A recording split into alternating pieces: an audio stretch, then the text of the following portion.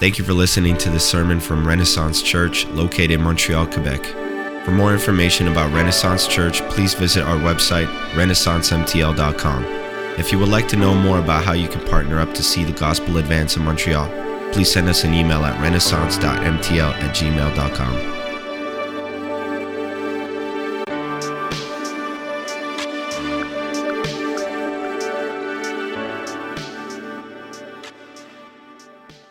I'm excited to celebrate and worship with you this morning, excited to read God's word and speak what I believe he has taught me through this passage. If you've been around for the past few weeks, you know that we're continuing in our series in the Gospel of Matthew. We're almost finished with the Sermon on the Mount, not the whole Gospel of Matthew, gotcha. We're almost finished with just the Sermon on the Mount, and it has taken us a few weeks because there are some deep and good and hard and challenging truths packed in this, and we want to take time and unpack each one. So today, we're specifically in chapter 7 of Matthew, so you can go ahead and turn there if you have a copy of God's Word. If you have it on your phone, open up the Bible app, go to Matthew chapter 7. I'll be reading out of the NLT, New Living Translation, if you want to have exact. If not, that's fine too. It'll be on the screen, and there's a copy in the back for you. You can have it. There's a French one, English one. Take it home. It is a gift for you. With that being said, Matthew chapter 7 will be in verses 1 through 14 specifically. So let's read together. Starting in verse 1, Jesus says this. He says, "Do not judge others, and you will not be judged, for you will be treated as you treat others. The standard you use in judging is the standard by which you will be judged. And why worry about the speck in your friend's eye when you have a log in your own? How can you think of saying to your friend, 'Let me get rid of that speck in your eye,' when you can't see past the log in your own eye?" In verse 5, he continues, he says, "Hypocrite, get rid of the log in your own eye. Then you will see well enough to deal with the speck in your friend's eye. Don't waste what is holy on people who are unholy. Don't throw your pearls to pigs. They will trample the pearls and turn and attack you." Jesus now talks about prayer in verse 7. He says, "Keep on asking and you will receive what you ask for. Keep on seeking and you will find. Keep on knocking and the door will be open to you. For everyone who asks receives, everyone who seeks finds, and to everyone who knocks the door will be opened. You parents, if your children ask for a loaf of bread, do you give them a stone instead? Or if they ask for a fish, do you give them a snake? Of course not. So if you sinful people know how to give good gifts to your children, how much more will your heavenly Father give good gifts to those who ask him?" The last few verses, 12, 13, 14, says, "Do to others what you would like them to do to you. This is the essence of all that is taught in the law and prophets. You can enter God's kingdom only through the narrow gate. The highway to hell," which song there reference, or yours might say, "the path to hell is broad and its gate is wide for the many who choose the way. But the gateway to life is very narrow and the road is difficult, and only a handful ever find it. Only a few ever find it." Let's pray really quick. God, we pray over this scripture, this word, your words, your very words that you spoke. God, we pray that you would teach them to us, that you would equip them to us, that we would have humble hearts ready to receive this truth, not ready to say, "Oh, I've heard it before," or push it off onto someone else, that they need this word. But God, that I need this word this morning. I need your word this morning. I need your truth this morning to be refreshed by your word. Would you speak through it? God, we ask this in Jesus' name. Amen. Amen. So this first section, we read a lot. Trust me, we're not going to just ignore it and then talk about something else. We're going to unpack each verse. So that's how I like to do it when I do this, is we're going to read all of it, and then we're probably going to go through it one verse at a time. If you're familiar, that's exegetical preaching. Don't try to add anything else, because there are people who have written this that are way smarter than me. So we're going to take it a verse at a time and unpack it. But these first 6 verses, I like to call them Judge Judy. I'm going to throw up a picture of Judge Judy, because some people might not be familiar. Do most people know who this is? Okay, most people do. If you don't know, she is like a reality TV judge. And I'll use that in quotations because she's an actor. Like, all that they do on the show is not real. It's all like they reach out to small claims court people, and they're like, "Hey, we could be an arbitrator for you, and you could settle outside of court." So really, she's literally doing nothing except being like a form of arbitrator, but they've already They've already agreed the case before they go on the show. So it's all fake. She sits up there, acts like a judge, has her sassy moments, and you're like, yes, queen, do it. And it's all fake. It's all fake. She's not really a judge. She has no judicial authority. And if you remember what we just read or you're familiar, it kind of makes sense to name these first 6 verses. In my mind, I was like, Judge Judy, that's what I think of. But, maybe you guys don't feel that way. Maybe you guys are really big Judge Judy fans, and I just broke your heart that she's not a real judge, and you're just distraught, and you're like, my whole world is shaken. It's okay. She might be real to you, but she's not a judge. So we're going to continue. And I want us to unpack the word judge that's used here, because it's used a bunch of times, and we kind of understand it, but I want us to have a nice definition for when we start unpacking why we shouldn't be one. So a good definition is to come to a choice by making a judgment. It's hard to define it without using the word. So come to a choice by making a judgment, which is either a positive, a verdict in favor of, or negative, which rejects or condemns. So it's to decide, consider, as preferring one thing over another, or determining the correctness of a matter, by extension, passing judgment, and to condemn as a legal status. So that's what we're thinking. We're thinking of someone who, stands up there, bangs the hammer, and they say, guilty, take them away. But not Judge Judy, because she's a fake judge. So think about these definitions as we unpack these verses. So let's take them a verse at a time. Starting just in verse 1, let's read it and take it as it is. Jesus looks to the crowd, he says, do not judge others, and you will not be judged. That's pretty straightforward. And I think it's easy for us to unpack this on the side. So as followers of Jesus, so those in the room have put their faith in Jesus and follow him, thank God that we are judged by the standard and life of Jesus Christ. John 3:18 says there is no condemnation, no judgment against anyone who believes in him, but anyone who does not believe in him has already been judged for not believing in God's one and only Son. So we stand on this side of the resurrection, the life, death, and resurrection of Jesus, who has paid for our sins, took the place of our judgment, and that means our debt is paid, our sins are forgiven. We are completely and totally free. So how can we read these verses and then judge other people? How can we know this truth that we are set free from Christ and then read this? He says, don't judge others. You will be judged. You haven't been judged. Why would you judge others? And then we're like, hey, no, I'm going to judge them. Like, they shouldn't be doing that, though. Like, that's so bad. I'm so much better than them. A judge sentences condemnation. They say they are guilty. They owe this. They send them to jail or set them free, and we have no place in that position. We remember that Jesus called for a righteousness in Matthew 5:20 that was greater than that of the scribes and Pharisees. That was a few weeks ago he said that. And some people like to think a way to make oneself more righteous is to be more judgmental of others and to call out wrongs in other people, that elevates them and makes them seem more righteous. Jesus easily rebukes that kind of thinking here. In fact, Jesus says you will be judged in verse 2. He says you will be judged by the same standard that which you judge others. And in Matthew 6:15, right before he gets into these words, he looks at the crowd and he says, if you refuse to forgive others, your Father will not forgive your sins. And you're like, but wait, like you don't mean that, right? And he's like, you will be judged by the judgment you give to others. And you're like, but that's not true, right? It's like, these are the words of the Lord. He says, do not judge. If you do not forgive others, your Father will not forgive you. So a warning for us today in the early on is do not be a Judge Judy. That's one of my main points. And you're going to laugh at it, but it makes sense. Come on, I'm telling you, you're going to remember this. I'm going to say it a lot today. Don't be a Judge Judy. You are not in the position to judge people. You have no judicial authority to condemn or set anyone free. And the moment we start acting like one, we're a fake reality judge that has no power. And then on the other side of it, we're judged by the same standard we sit and cast judgment on others. If we are a Judge Judy, then we will be judged in the same way.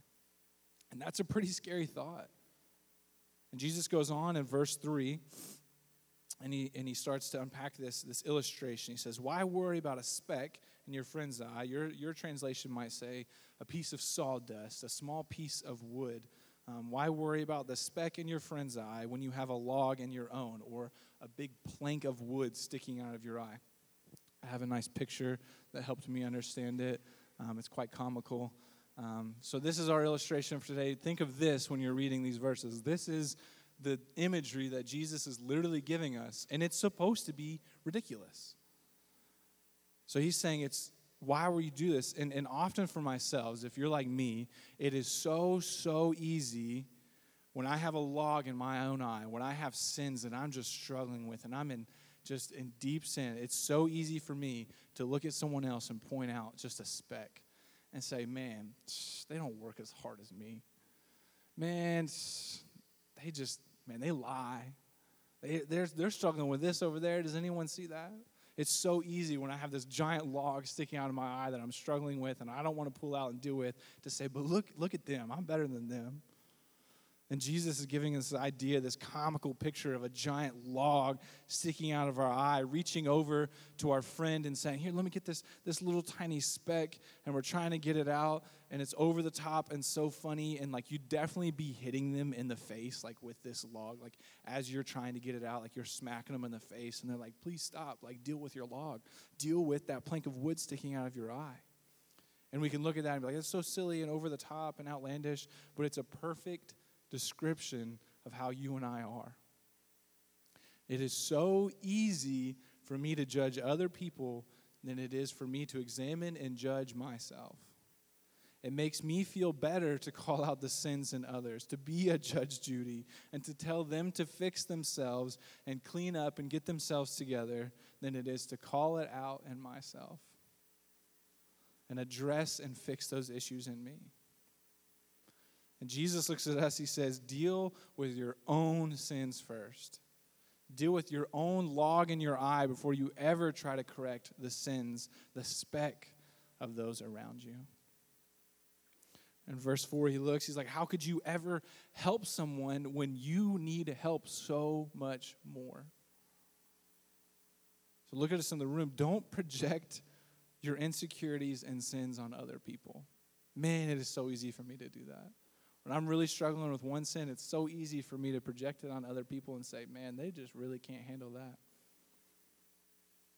Deal with your own log, the giant plank in your own eye, before you try and pull out the speck in anyone else's.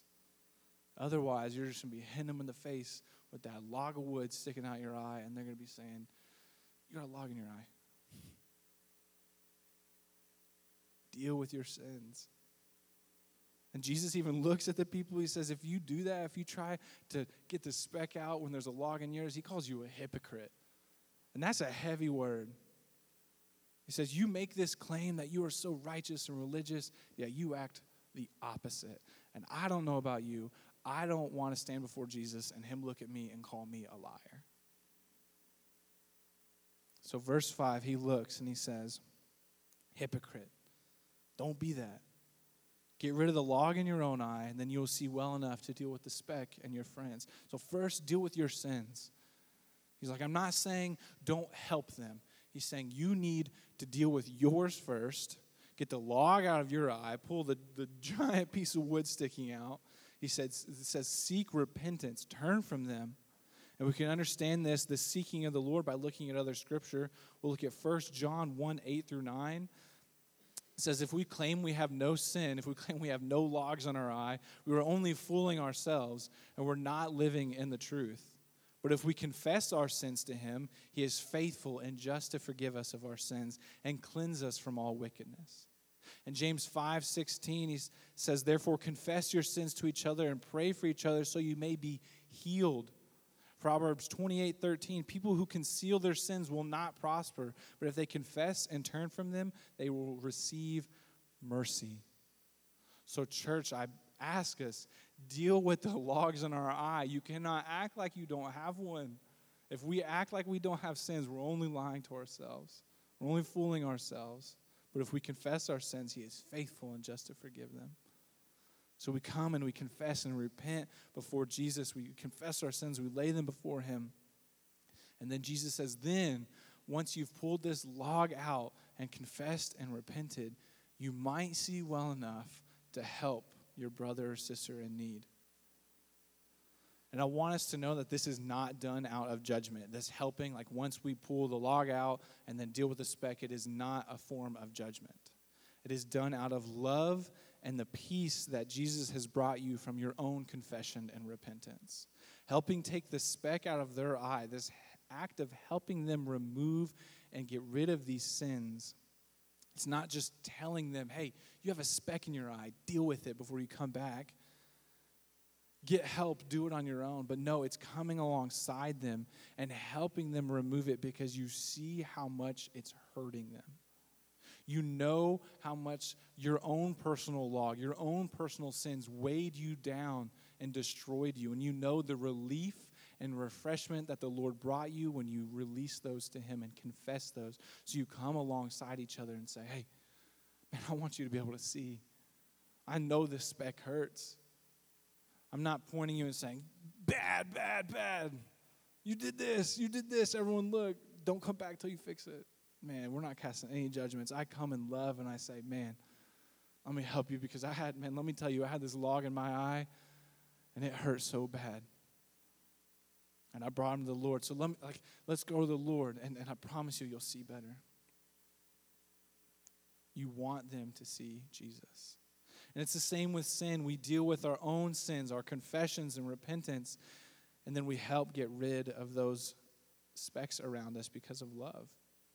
And it must be done out of love and mercy that we have received from Jesus. So it's not done out of the kindness of our own hearts or the great love that we have for each other from ourselves. It is done from the kindness and mercy that Christ has shown us.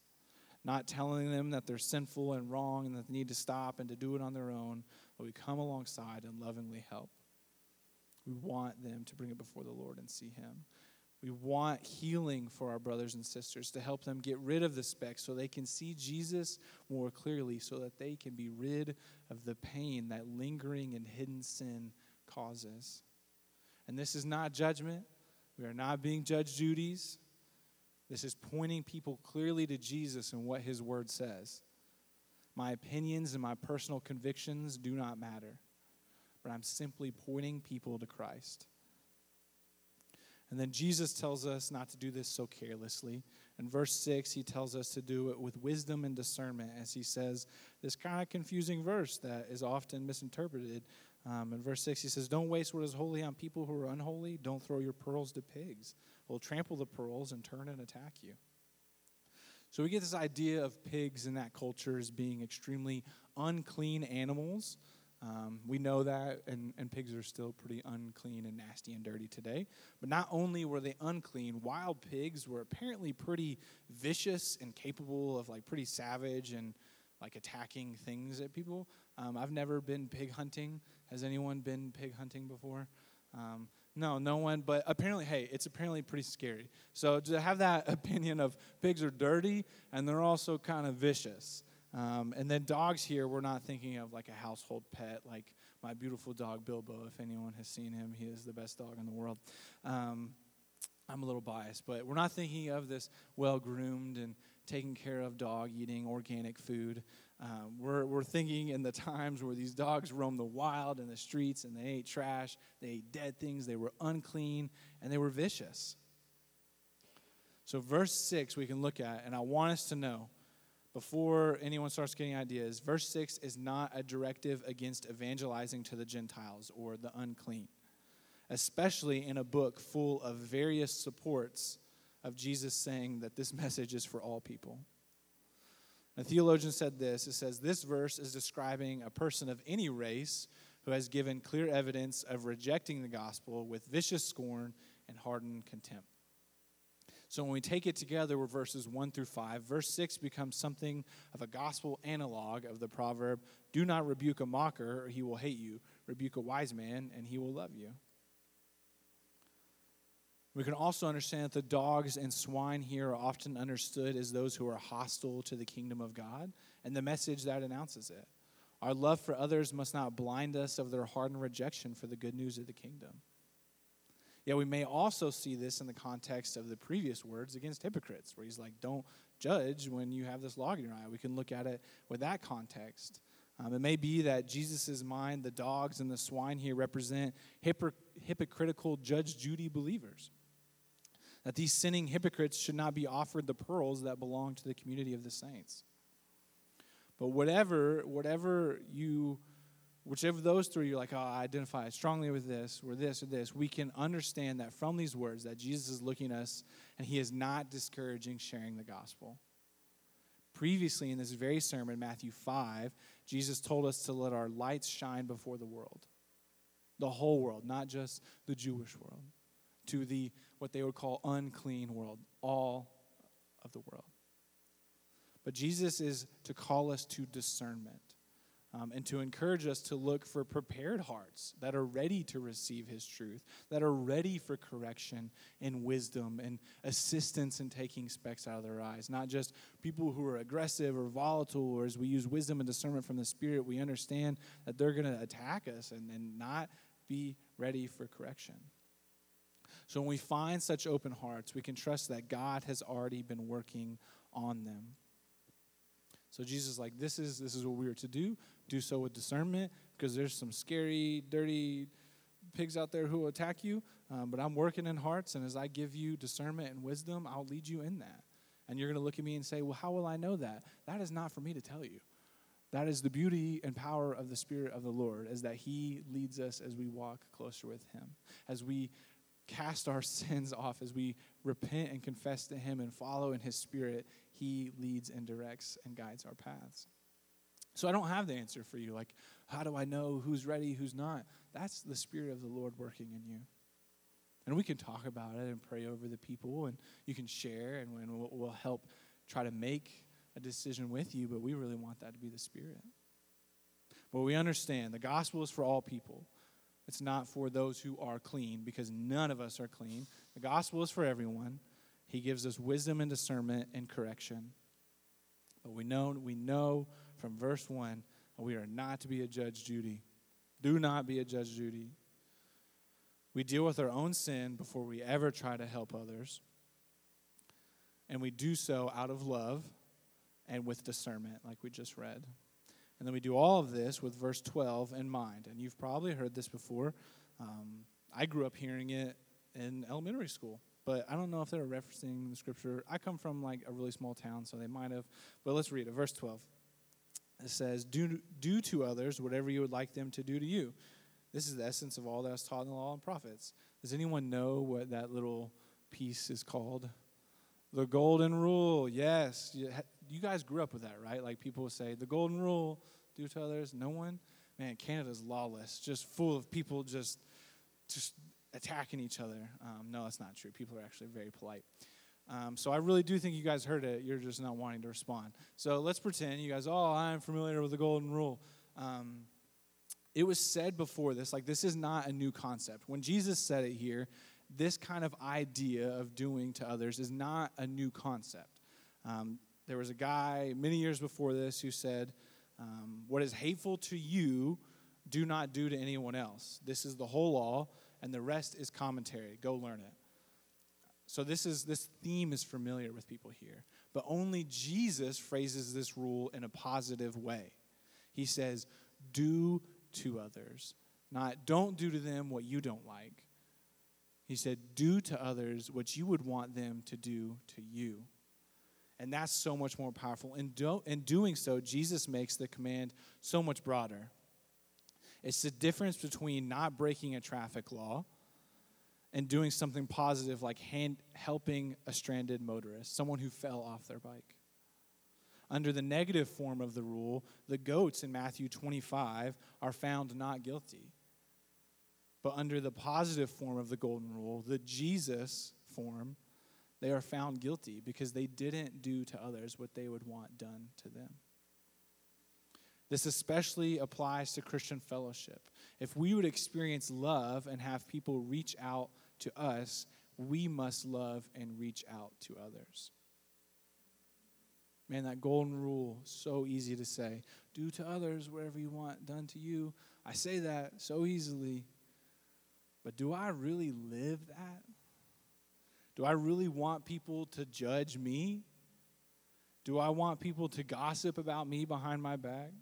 Do I want people to be rude and short with me when they've had a bad day? Do I want people to ignore me on the street and not look me in the eye when I ask for something? Do I want people to never invite me into their home and share a meal or relieve my burdens? Do I want people to not be generous and kind to me?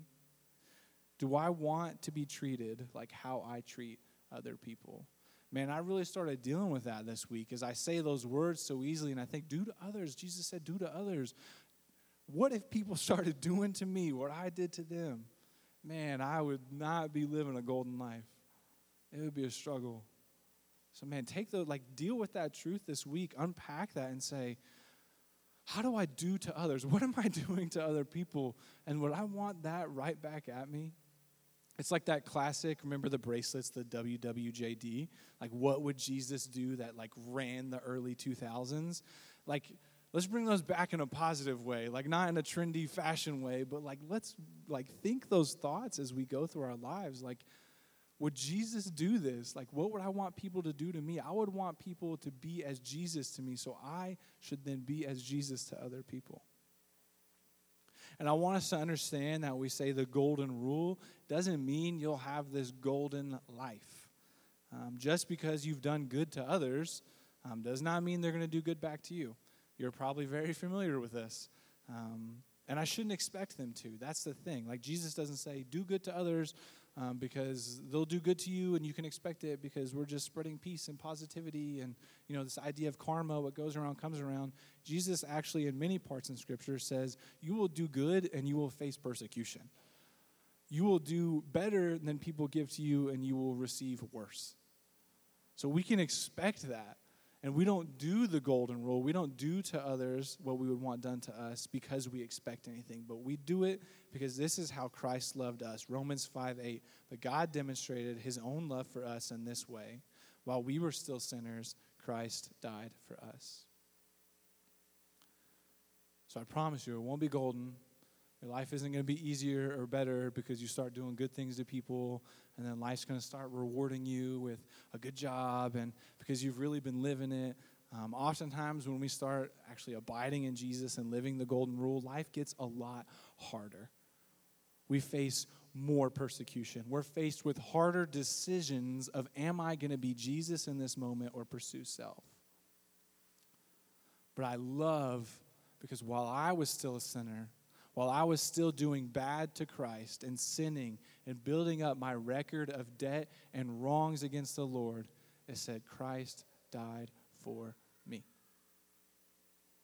So I have nothing that I can hold on to or hold over the head of anyone because I have done so wrong to Christ. And he said, I still came for you. So this is where my love flows out of. This is where my doing good to others flows out of. Because while I was a sinner, Christ died for me. So it won't be a golden life, I promise you. In fact, he follows his words here in verses 13 and 14 with this text you've maybe heard. He says, you can enter God's kingdom only through the narrow gate. The pathway to hell is broad and its gate is wide for many who choose that way. But the gateway to life is very narrow, and the road is difficult. Your translation might say, and is full of persecution, and only a few ever find it. So he's looking at the people saying, there's only one way to enter the kingdom, and it's very narrow. So, but this other path that so many other people are on, the one of living maybe if I do good, things come back around, or if I don't do bad, then I'm okay. This road to hell, this road to destruction is broad and wide for the many who choose that way. And he looks and he says, but the gateway to life is narrow and the road is difficult. It does not get easier. Only a few find it, and the only way is through Jesus, because in John 14, verse 6, Jesus answered, I am the way, the truth, the life.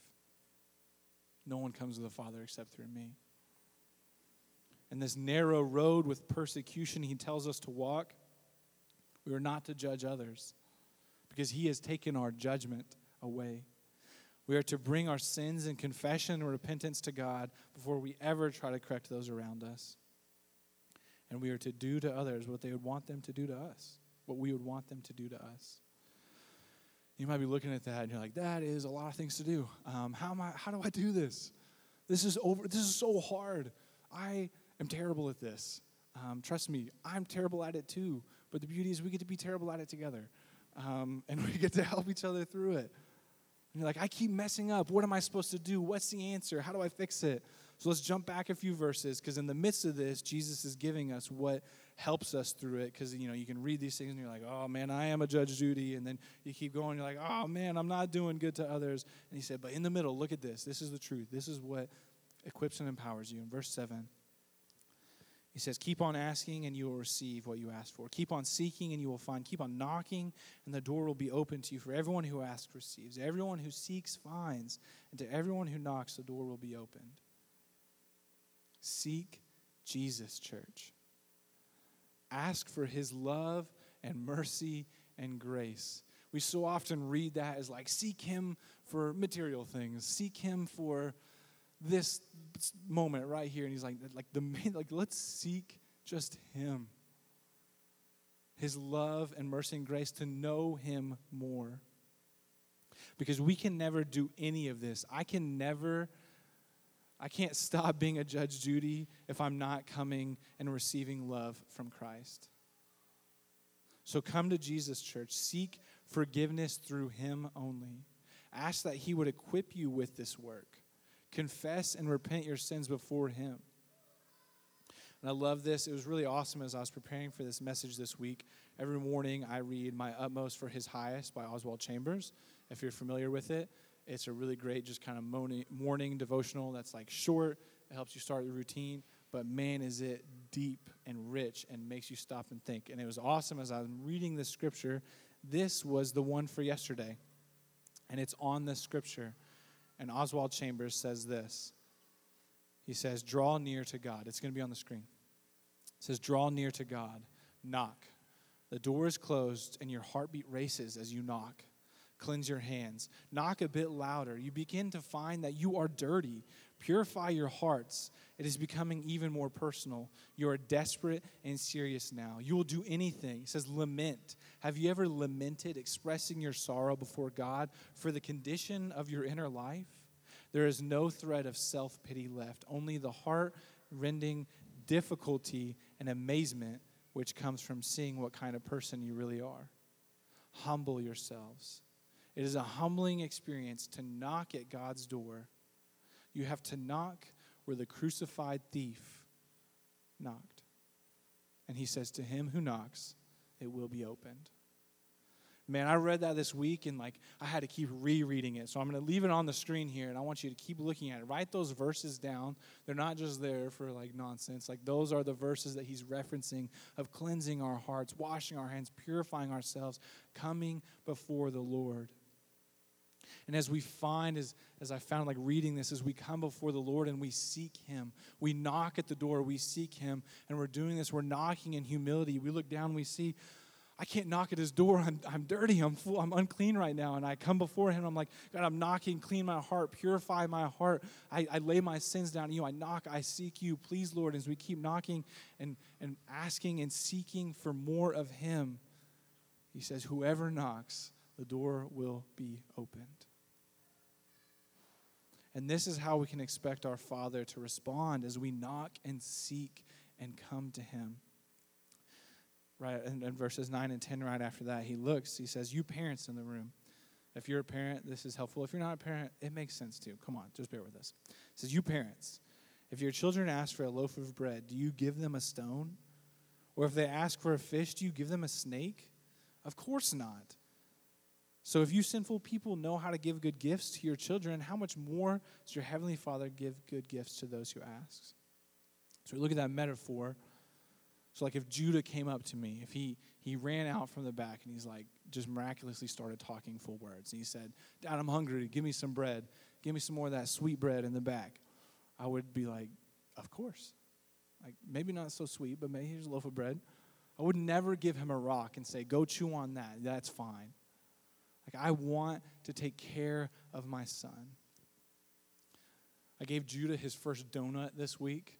That was fun. So as a parent, you're told, like, basically, if you don't do this, you're doing everything wrong. And, like, online just kind of tells you how, like, you're messing everything up. So we decided for the first year of his life, like, no, like, added sugars and things like that. Because, like, maybe, like, a Joe Louis isn't great for a baby, even though they're so delicious and yummy. So no processed things like that, no sugars. And then on his birthday, we're like, you know what? You can have a donut. Something about, like, after a year, they can handle it. I don't know. You're guilted into a lot of things as a parent, and you're really nervous. So anyway, we gave him first donut, and it's a good donut too. Like, it's from Leche, great donut place here. And we only gave him half of it, but it was a Boston cream one, and he picked it out. And I'm telling you, the noises this boy made, like, he liked that donut, let me tell you. And in that moment, I'm like, you have never been more like me than right now, eating this donut, and she's just going, and he's smacking it, ooh, just grabbing that donut and just, And it was his birthday, and it was a sweet moment. And he loves it. He maybe loves donuts more than me, but we'll see one day. We'll share that love together. But would I give Judah a stone, my son I love deeply? Would I give him a stone instead of a donut? No, of course not. I would give him anything he needs, especially when he smiles and reaches up at me. Man, that dude could have a dozen donuts, no matter what he's done. He could have been sneaky and defiant all day. He does this thing where he looks at something he knows he's not supposed to touch, and he goes, and then he touches it. And I'm like, oh, you knew. He could do that all day. Then he could come to me and ask for something he needed, and I would give it to him immediately. Because I love him, and I want to make sure his needs are met. Not that I'm giving him donuts all the time. I'd say, no, not a donut. Here's like multi-grain, whatever, something for babies, and I'll eat the donut. No, like, I want what's best for him. I want him to be healthy. I want him to have life and sustenance. I will always take care of him. Not his wants, maybe not always a donut, but I will always take care of his needs no matter what. And Jesus looks and he says, in the same way, how much will your heavenly Father give to those who ask him? Take that imagery of Judah coming to me, being whatever he's been all day, and smiling and reaching up and asking for something. In the same way as we come to our Father and we ask for help, how much greater are the gifts he gives to his children than those of us who are sinful give to our children. Ask him for help. Man, we can't do this on our own. Stop trying to do it. Stop trying to say, okay, well, I'm going to go home now and I'm going to pull this log out of my eye and I'm going to do it and I'm not going to be a Judge Judy this week and I'm going to do good and I'm just really going to work hard for it. Man, come to Jesus first. Before you do any of that, sit before the feet of Jesus and say, God, I need help. Reach up at him like a little child reaching up and saying, pick me up, please. How much more gracious and generous is our Heavenly Father than us parents who are sinful. And the greatest gift that he ever gives and will continue to give, and the one he's most likely referring to here, is the gift of the Spirit. He says that in Luke 11:13. So we come to him, we ask for more of him, to receive the Spirit, to be filled with the Spirit, to bear the fruit of the Spirit. We ask and we seek and we knock because we cannot do it on our own, church. And you don't have to. I'm not here to bring this message and lay it on top of you and let it weigh you down and bury you and you say, I've just got to do so much better. That is not the truth in the gospel. The truth in the gospel is you are not called to do it alone ever. That Christ tells you to come to him and he will give you as you ask. And you have a family that you can do this with, a church family that will help you. So as we begin to end and unpack these truths and rest on them and think about them, man, don't be a Judge Judy. I'll say it again. For your sake, don't be a Judge Judy. Take yourself off that seat of judgment unless you want to be judged. And that is a warning that he gives us. And I don't know about you, but I would rather be judged covered in the blood of Jesus, having my sins forgiven and none of them held against me. But if you are sitting on the judgment throne, casting condemnation down on others, thinking you are the righteous judge, you will be judged. That is a scary thought. And I know I can never pass that judgment. I can never be good enough to pass through that judgment or have done good enough to pass through it. I will always come short. So praise God. Thank Jesus that he has made a way. That he has cast my sins, he says, as far as the east is from the west. He has taken your judgment and cast it because Jesus has covered it. And he has forgiven and forgotten my sins. Now I want us to pause and say this does not mean that we fully allow or accept any lifestyle or any sins. We do not allow them to continue in our lives. We do not say that you can do whatever you want and live any life. You're free and you can follow Jesus and it'll be great. The next half, the closing of chapter 7 in the Sermon on the Mount, that Graham gets the honor of the challenging sermon, actually is about the standard of life and the fruit bearing that Jesus calls Christians to. So we are not saying you can do whatever you want. We affirm anything. You can be anything. No. On the contrary, Jesus calls us to a high standard. But he looks at us and he says, but you are not the judge. You do not condemn people. We point people to Christ and his word and what his word says. We live this standard. Help me live this standard. I'll help you live this standard. We'll confess and repent our sins, but I give no condemnation. I do not pass the judgment. I seek Jesus, confess, repent my sins daily. I do not act like I don't have a log in my eye, and then I point other people to him. So I beg you, church, I beg you, step down from the judgment seat, for you will be judged by the standard that you judge others. Let go of that role. Man, we want justice. We want the right to be wronged. I want that so bad. Let go of it. It is not yours. Confess your sins that you're hiding. It's so easy to walk out of this and be like, I'm pretty good actually. And I'm pretty nice to people. And, I don't really judge people that much. This is just as much for you to say, I've got these sins that I'm hiding and they're just eating me alive. Confess your sins. Because often when we live in an unconfessed sin life, we're so easily to judge anyone around us. So please, please, please, church, step down from the Judge Judy judgment throne. It's not a real one. You don't have the right because Christ took your judgment. Don't think that we can pass judgment on others. And I encourage you to receive his grace and mercy today. It is free for you. He offers it to you. He says, come and knock. Come and seek. Come and find. He will answer and you will receive. So I encourage you, church, seek Jesus today. And you will find him. So let's pray. Thank you for listening to the sermon from Renaissance Church. If you have any questions about the sermon or would like to know more, please feel free to contact us by email at renaissance.mtl@gmail.com or reach out to us on social media. It's our passion to love Jesus, love each other, and love our world.